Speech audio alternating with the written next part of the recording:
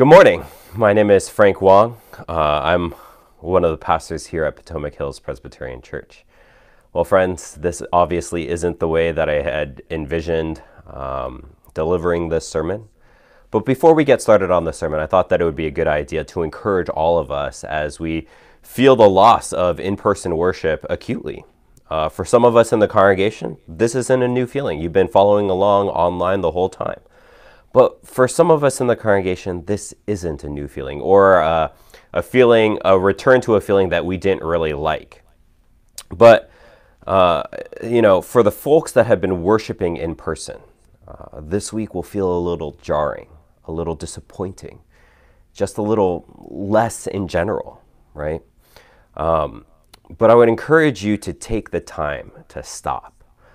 To set aside our feelings of loss and to think through the privilege that it is to worship, to have the Word of God proclaimed to our hearts. This week we can clearly see the fallenness and brokenness of our world that keeps us from worship that as it is intended to be. But the fact that we can worship at all is a marvelous wonder, for it is only by grace that we can worship at all. And we will be talking about that a little later on, but we want to come to worship with the right mindset, starting at the right point, which is relying and depending upon the grace of God for everything. And we say that a lot, that we depend upon the grace of God for everything. Well, we depend on His grace for doing even sort of normal, mundane, typical, expected things like going to church on Sunday. Right? It's only by grace that we're able to do that. Why? Because we're sinners and we don't deserve to worship the Lord, right? It's only by grace that we can come and worship. Now, we have an opportunity to see sort of the not yet portion of worship, right? The fact that worship here in this world is less than what we hope it to be in the future. Less than what we look forward to when the Lord comes again.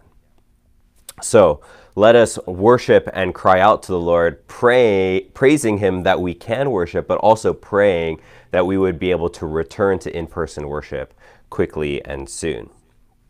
Now, our primary concern is, of course, the health of the congregation and especially the health of the Rist family.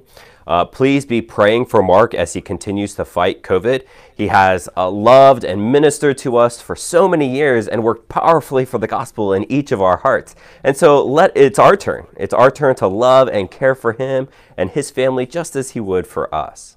And finally, before we start in on the sermon, a few things to take note as we sort of move into the rest of our week. And these are the measures that we're taking to spread to avoid spread of infection. And so all of our community groups this week are meeting online. Please talk to your community group elder or community group host to get login information so that you can participate in that. This also means that youth group will be canceled this week. We'll be meeting online, and I'll be sending out information on that as well. And then lastly, let's take a moment to thank God. We went 16 weeks of in-person worship without a case within the church, that we know of at least. This is our first COVID case within the immediate church family that we know of. That means that we went 7 whole months without a case, that we saw 7 months of wellness and health while the pandemic ravaged the world. That is an immense blessing. Let us praise God for that. And remember, us being here online after being in person for quite some time is not unexpected. It was bound to happen at some point. And that it has taken so long to happen is an immense blessing in of itself. So let's praise God for that. Okay, enough about our circumstances this morning.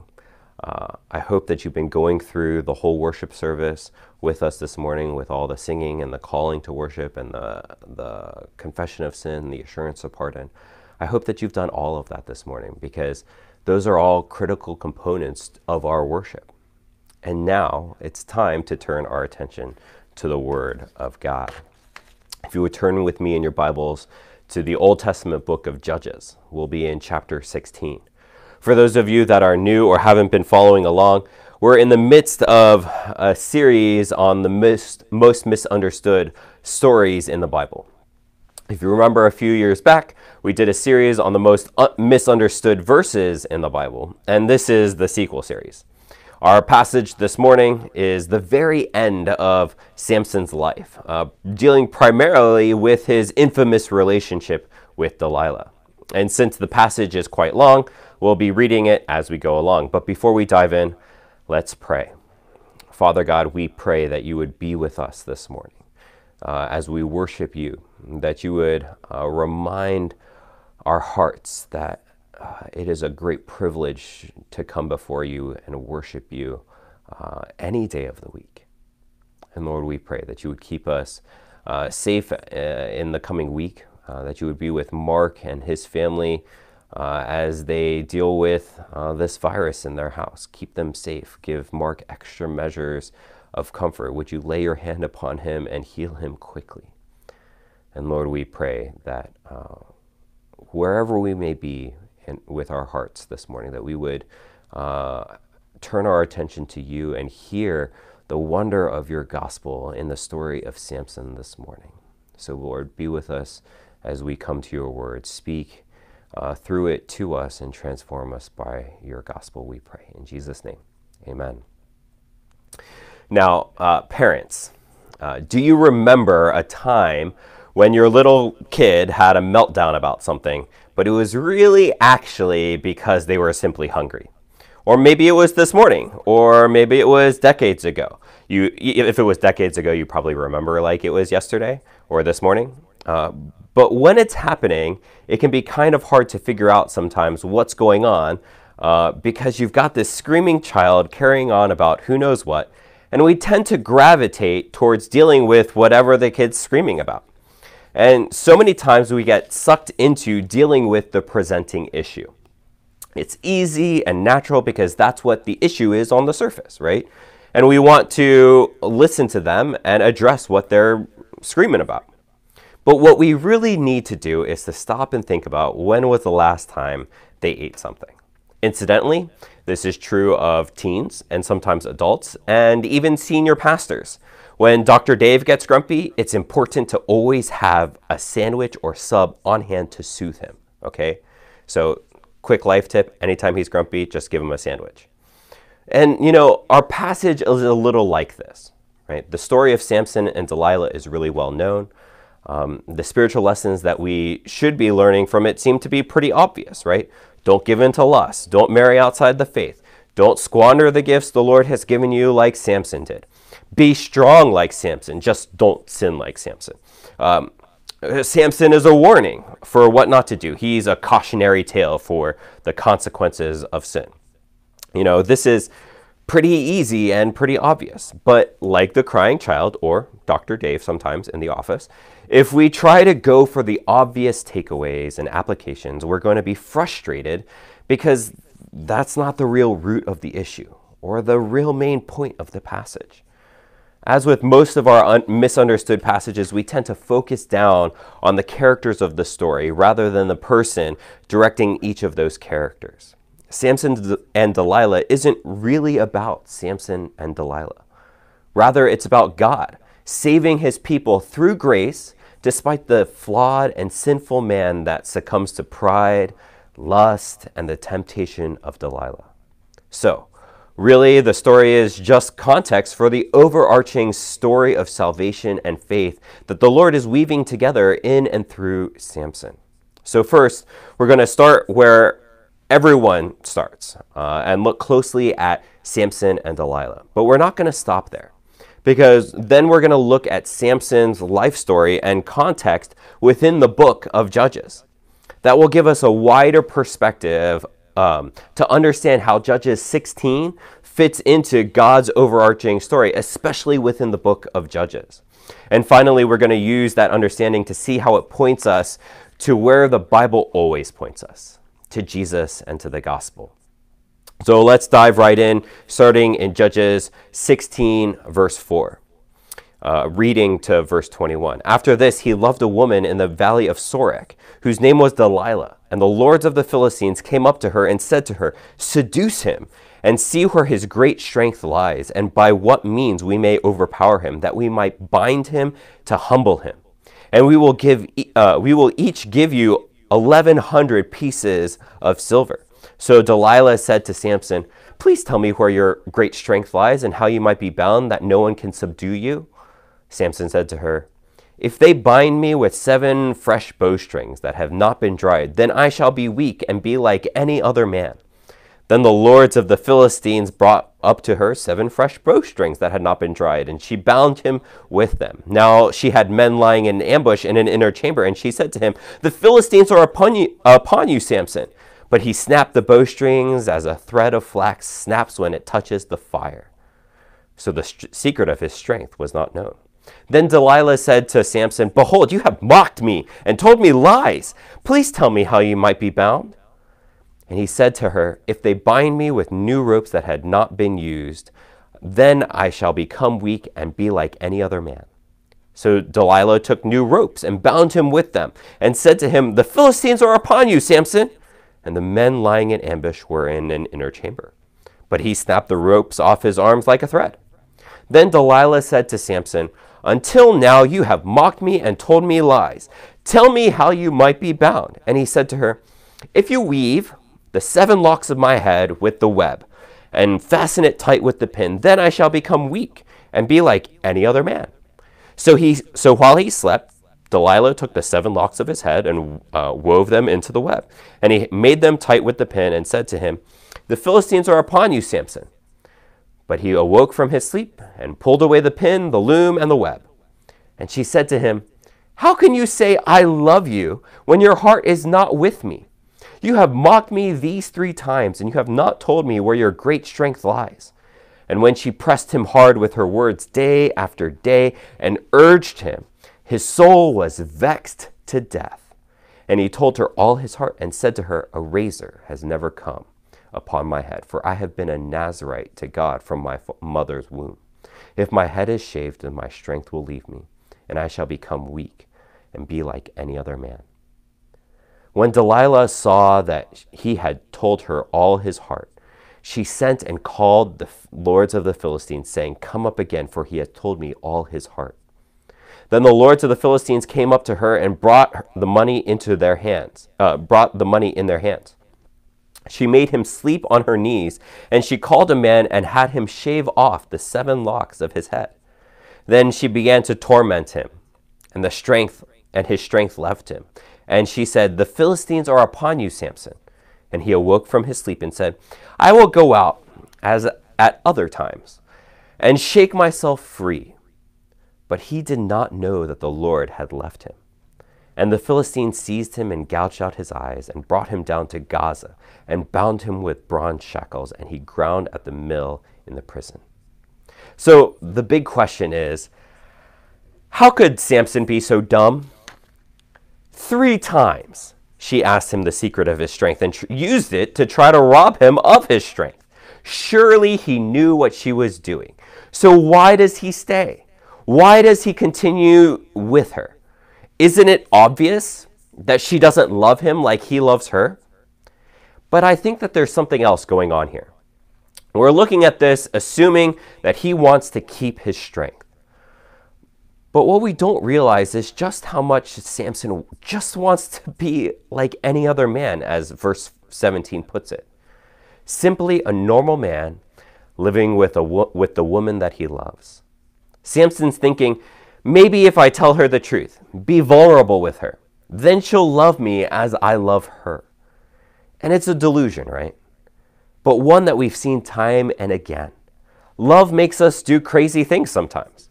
But it's more than that, because Samson's desire to be with Delilah flies in the face of everything that he's supposed to stand for. He's, in a sense, throwing away God's call on his life because he's tired of carrying the weight of the secret, the weight of the position of judge, and ultimately the weight of his Nazirite vow. And that's the issue. the Nazirite vow, because that vow has shaped every part of Samson's life. Every time he brushes the hair out of his eyes, he's reminded that his whole life, since before birth, has been set aside for God. In every waking moment, Samson is reminded that he is not his own, and he's tired of it. He simply wants to be with Delilah, like anyone else. He wants to be the master of his own life.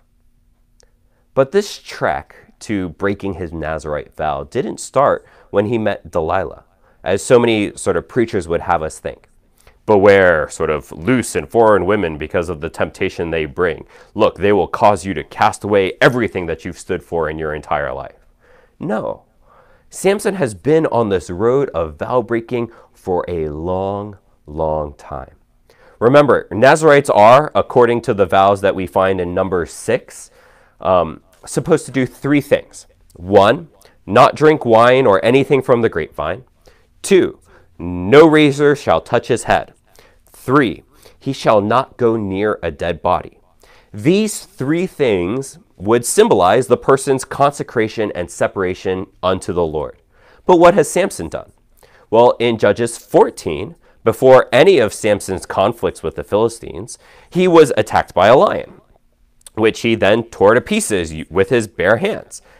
That's crazy.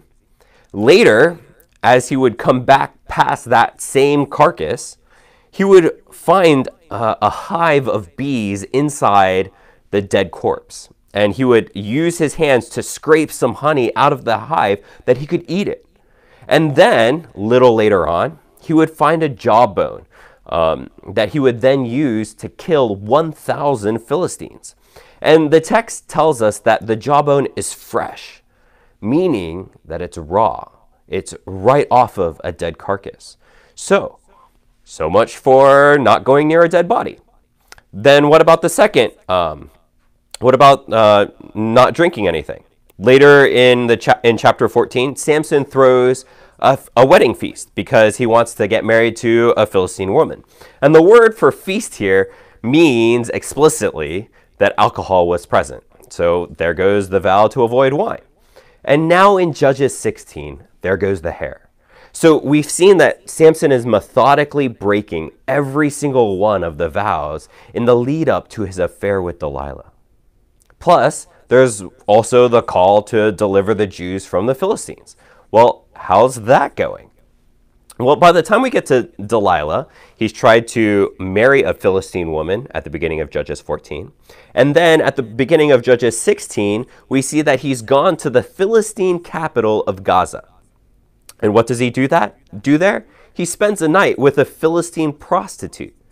And so he's not so much trying to deliver the Israelites from the Philistines as he's addicted to their women. Now, sure, he's killed 1,000 of them, but that's a far cry from deliverance. Plus, in Judges 15, it doesn't seem like Samson has much of a problem with the Philistines.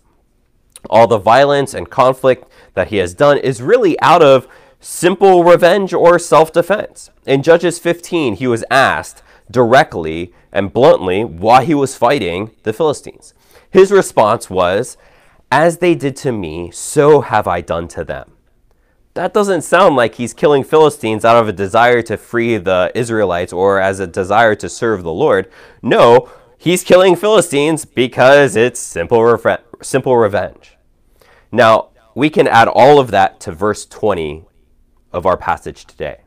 And she said, "The Philistines are upon you, Samson." And he awoke from his sleep and said, "I will go out as before, as at other times, and shake myself free." But he did not know that the Lord had left him. And so that verse really gives us insight into what's going on in Samson's head. He's thinking, "I will go out as I've always done and destroy my enemies with my outrageous strength. I killed lions. I killed 1,000 people with a jawbone," right? Verse 20 reveals so much about Samson and how he views the supernatural strength that enabled him to do all these crazy things, right? Samson thinks of his strength as his. He doesn't think of it as gifts given to him that could be then taken away by God. His outrageous strength has delivered him from one sticky situation of one sticky sinful situation to another sticky sinful situation throughout the entire course of his life. And now he thinks, this time, how's it going to be any different? And so why did he stay? Why was he so dumb? Why was he deluded with what Delilah was doing? What we see is a self-assured, self-confident man who has broken vows left and right and rejected the call on his life to serve as Israel's judge. He has been captured both captured by his lust for Philistine women and not captured by the call of God. And so he stayed because he wanted to be normal. He just wanted to be like any other guy. And usually this is where sermons would turn towards applications, right? About following God and avoiding temptation. But that would be to sort of laser focus on the characters of the story without considering the context. So let's not stop here and look at the context. And let's start at the beginning of Samson's life. Samson was chosen before conception to be the new judge, right? The angel of the Lord appeared to his barren mother to tell her to stop drinking wine and to touch nothing unclean because the child would be a Nazirite to God from the womb. And that's somewhat new, right? Usually the Lord would have chosen one of the adults to rise up and lead the Israelites against their oppressors. But now there's a different threat. The threat wasn't that the Israelites were being oppressed. The threat was that the Israelites didn't seem to mind. The cycle that we've seen in the book of Judges is that the people sin against God. Then God sends oppressors to discipline them. And under that oppression, Israel turns back to God and cries out for help. And so the Lord sends a judge to deliver them and to rule over them. But once that judge dies, the people go back to their sin and the cycle just sort of starts all over again. Only this time, when we get to Samson, the people don't cry out to the Lord. In Judges 15, after Samson had started making trouble with the Philistines, 3,000 men of Judah confronted Samson about his political agitation. 3,000 of them. They said, "Do you not know that the Philistines are rulers over us?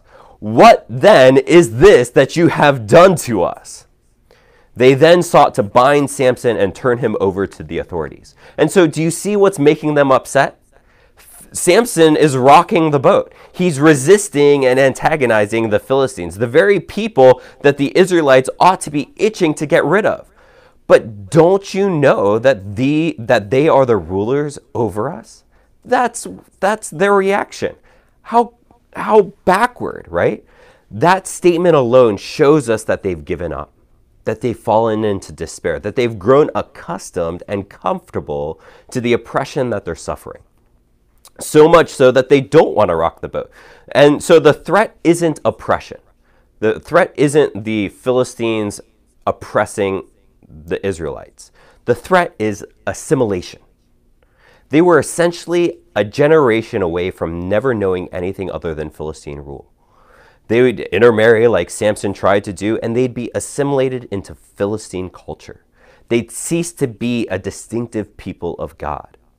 And so the Lord doesn't need to just deliver them, but he also needed to get the people to see that they needed deliverance. And it's worth noting that the judgeship stories seem to get worse too, right? While we talk about a judge's cycle of sin, judgment by God crying out, and then deliverance, we actually should be sort of talking about the judge's spiral. It's a downward spiral because all things seem to get worse as we go along. You know, at the beginning of Judges, the judges were mighty and righteous men that delivered the Israelites from their oppressors and gave the land rest. For the 4 judges that we get, including Gideon at the beginning of the book, each of their stories ends with, "And the land had rest for X number of years." But after Gideon, that phrase, "the land had rest," disappears entirely. Rather, the judges simply judge Israel, and their judgeships tend to get shorter as well. That the cycle seems to get tighter. There's less time as they sort of apostatize and turn back and apostatize again. And so we see, and then we even see conflicts arise within the people of Israel, not just against outside oppressors. And so the fighting isn't just against those people over there. We're fighting against ourselves. And so by the time we get to Samson, who is the last judge who is mentioned by name, things are really bad. The people didn't want to turn back to God or even cry out to him for deliverance. They were comfortable in their sin and their suffering. And so Samson becomes God's agitator between the Philistines and the Israelites to rouse the people from their comfort and spiritual deadness. And when we look at it from a national and spiritual perspective, we can understand that final episode of Samson's life as the cosmic showdown between the God of Israel and the God of the Philistines. So let's read the end of our passage this morning, verses 23 through 31. Now the lords of the Philistines gathered to offer a great sacrifice to Dagon, their god, and to rejoice. And they said, "Our God has given Samson, our enemy, into our hand." And when the people saw him, they praised their God. For they said, "Our God has given our enemy into our hand, the ravager of our country, who has killed many of us." And when their hearts were merry, they said, "Call Samson, that he may entertain us." So they called Samson out of the prison, and he entertained them. They made him stand between the pillars, and Samson said to the young man who held him by the hand, "Let me feel the pillars on which the house rests, that I might lean against them." Now the house was full of men and women. All the lords of the Philistines were there, and on the roof there were about 3,000 men and women who looked on while Samson entertained. Then Samson called to the Lord and said, "O Lord God, please remember me, and please strengthen me only this once, O God, that I may be avenged on the Philistines for my 2 eyes." And Samson grasped the 2 middle pillars on which the house rested, and he leaned his weight against them, his right hand on the one and his left hand on the other. And Samson said, "Let me die with the Philistines." Then he bowed with all his strength, and the house fell upon the lords and upon all the people who were in it. So the dead whom he killed at his death were more than those whom he had killed during his life. Then his brothers and all his family came down and took him and brought him up and buried him between Zorah and Eshtaol in the tomb of Manoah, his father. He had judged Israel 20 years. And so what do we see? We see that this was a worship service. Notice the sacrifice that was being prepared. It was supposed to be a victory celebration of Dagon, the primary god of the Philistines, over the God of Israel. That's verse 24. It was a chance to rub their victory in God's face. And that's why they called to bring out Samson. It was meant to humiliate him, as well as to humiliate his God. It was a public declaration of the superiority of Dagon over God. And even the mill that they stuck Samson in during his imprisonment was a form of humiliation, since Dagon was the god of wheat and grain. They were making Samson, the chosen ruler and judge over Israel, process the bounty of what Dagon had given to the Philistines, in a sense. But we know how the story ends, right? Samson pulled down the temple, killed at least 3,000 of them on the roof, plus all of those that were in the temple, killing all of those lords, and killing more in his death than he had in his life. But the real victory here isn't Samson over the Philistines, it's God over Dagon. God's chosen instrument destroyed Dagon's stronghold, his temple. He killed Dagon's people, interrupted Dagon's great sacrifice, and shown Dagon to be completely impotent to stop God, right? The humiliated, supposedly weak, and captured Samson, who was no threat at all, had utterly destroyed Dagon's stronghold. And so Samson had won a victory in that Dagon was shown to be nothing in comparison to God.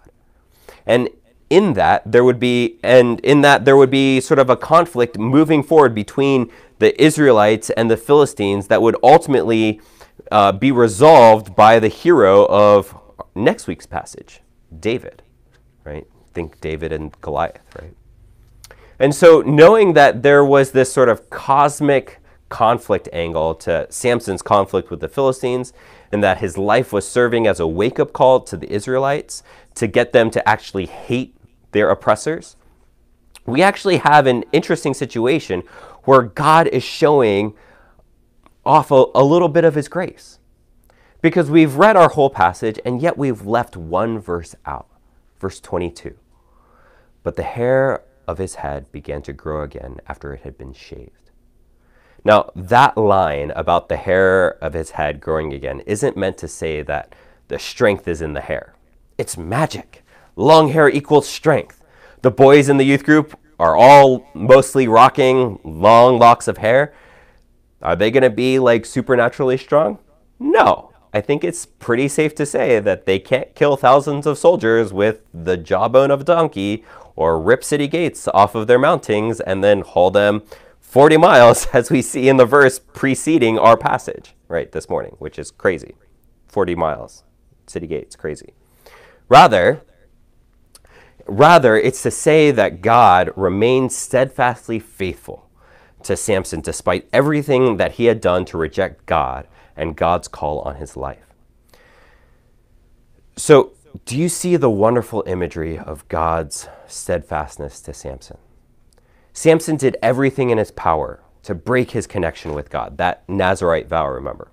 He allowed his hair to be shaved, which was the last remaining tie to his Nazirite vow. He touched dead things. He drank wine. He tried to marry Philistine women, right? He tried to destroy his consecration or sanctification unto the Lord. But God wouldn't let him go, just as surely as the hair on his head grew. And why? Samson definitely didn't deserve to be God's instrument to begin Israel's deliverance, nor to be granted the strength to have any kind of victory over the Philistines. He had lost the right to be God's judge, or to be, God's judge, Israel's judge, long ago. No, he was saved and used for God's purposes simply because God is faithful to the faithless. God is faithful to the faithless. And that's the nature of grace. It comes to those that don't deserve it, right? It comes to those that deserve only judgment and wrath. And looking at the wider view of Israel as a whole, they too had lost the right to be called God's people. They were faithless, continually turning from God to idolatry. How many times have we seen the people turn from God back to idolatry? As many judges as we've seen in the book of Judges. And now they're not even crying out to God. These Israelites love their sin, have gotten comfortable with it, and even protect it from God's agent, which is Samson, right? Remember, they tried to bind him and turn him over? Do they deserve God's faithfulness to them when they were so very faithless? No. And yet, he is faithful to begin to save them from themselves when they didn't even want it in the first place. And that's the core of the gospel. That Jesus came to save the lost, to save people that weren't even looking for him. Jesus came to save people that didn't and couldn't and wouldn't save themselves. Jesus came for those who were dead in their trespasses and sins. These people were by nature children of wrath, living in the passions of their flesh and carrying out the desires of the body and the mind. That sounds like Samson, right? And it also sounds like you and me. Friends, when we look at the story of Samson and Delilah, we are quick to condemn Samson. But when we do so, we condemn ourselves. How many of us have run from God's call on our lives? How many of us have put it off saying, just not now? Whenever we fail in our various callings, it's not just that we can't do it, but that we don't want to do it. Let me give an example. For students, the primary call on your life is to be a student, right? That's the primary call on your life from God. How many of you were and are just like me? Massive procrastinators. Or maybe you're simply not doing the work because you can't be bothered to turn in the work. There's an epidemic of that going on at all levels of schooling. Or maybe there's something or someone else that's sucking up all of your time and attention. Video games, boyfriend, girlfriend, who knows? But that doesn't feel like I'm rejecting God's call for my life. But in actuality, that's exactly what it is. I'm holding God's call for my life at bay, keeping it right where I want it. God's call for my life on my terms. That sounds like Samson. Or parents, right? What's our call? Our call is to be gracious, patient, and attentive to the children that we are called to steward, to show them Christ, to set before them an example of Christ. And that's really hard, right? When we're at our limit and beyond, when we're tired and hungry and grumpy, we are still called to image Christ, to die to self and to show grace that is beyond ourselves. That's our call. And I'll be the first to say that I run easily from this call, straight into what I want to do, which is to be angry, to snap, or to be distracted by my phone, or a whole list of other things, right? Or what about the call to be a witness to the grace and gospel of Jesus? How are we doing with that call? I'll bet that we have a whole long list of excuses and reasonings to justify running from that particular call. I know that I do. The list goes on and on of the ways in which we run from God's call in our life, that we reject it, just like Samson did. But as with Samson and Israel, God was not content to leave us there in our death and our transgression. Rather, God, being rich in mercy because of the great love with which he has loved us, even when we were dead in our trespasses, made us alive together with Christ. For it is by grace that we have been saved, and he has raised us up with him and seated us with him in the heavenly places in Christ Jesus, so that in the coming ages he might show the immeasurable riches of his grace in kindness towards us in Christ Jesus. I basically lifted that straight from Ephesians 2. My friends, this is the wonder of the gospel. We are often like the characters in the Bible that are the worst. It's easy to see sin in them, and when we're honest with ourselves, it's easy to see sin in ourselves. We don't deserve anything but wrath, judgment, and death. That's 100% slam dunk. That's what we deserve, full stop. We have no hope, nothing to stand on, no chance, except for the grace of God, except for the grace of Jesus. Because he is faithful to the faithless. This is why we can rejoice that we can worship at all this morning. Because it is only by grace that we can even come to worship at all. Otherwise, we'd be like the Israelites, comfortable in our sin, comfortable in the oppression that we live in. Now, we ought to sit and dwell on that great truth for as long as we can. But we also need to apply this practically to our lives. Now that we know the gospel of grace, that Jesus came and died for us, that we might live in him, that he lived a life that we were supposed to live and died the death that we were supposed to die on our behalf. When we know that, what are the implications on our life? Why do we care, and how does this change us? Well, all of the things that we would say about Samson are true. All of those sort of rote things, like the usual things that we hear about in sermons on Samson and Delilah, those are mostly all true. We ought to embrace our callings. We ought to be faithful to the Lord. We ought to be aware of temptation and lust. But we also need to know that we can't do it, just like Samson couldn't. We have a call that we cannot hope to complete. And so we should do what Samson did and what Jesus calls us to do, to come to the Lord and ask for help. That's what Samson did at the very end.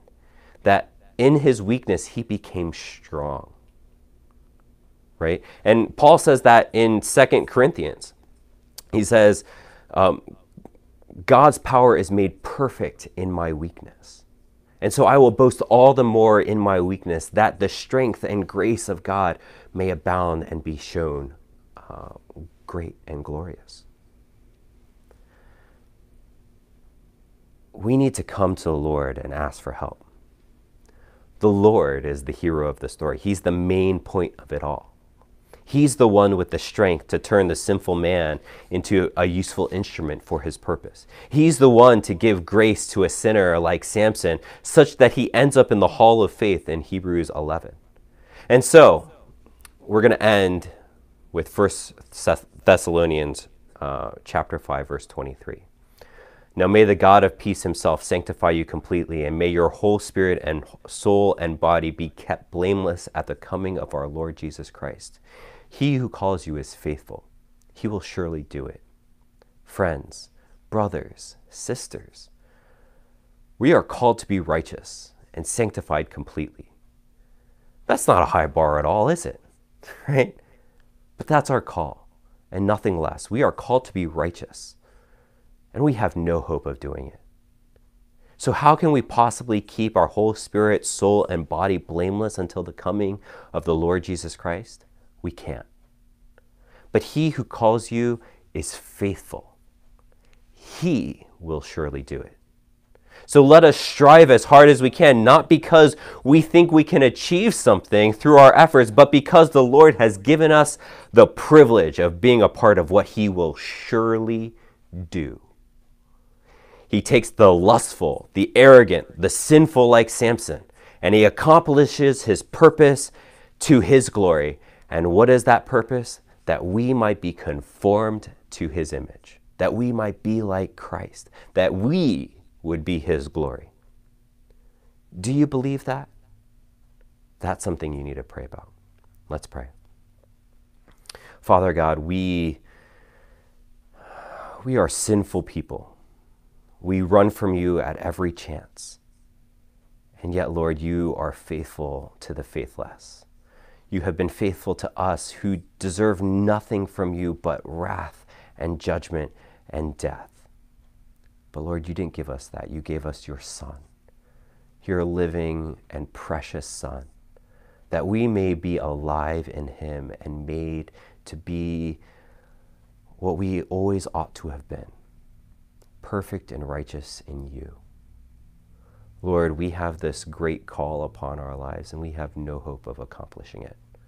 Help us, we pray. Help us to strive for righteousness, for that unattainable goal, that we might worship you in our striving. And Lord, we know that we will not accomplish any of it except by your grace. And so, Lord, we know that you will surely do it. And because of that surety, we come before you and pray. In Jesus' name, amen. It's great worshiping with you. Hopefully we'll see you next week in person, but we'll let you know. Have a great week.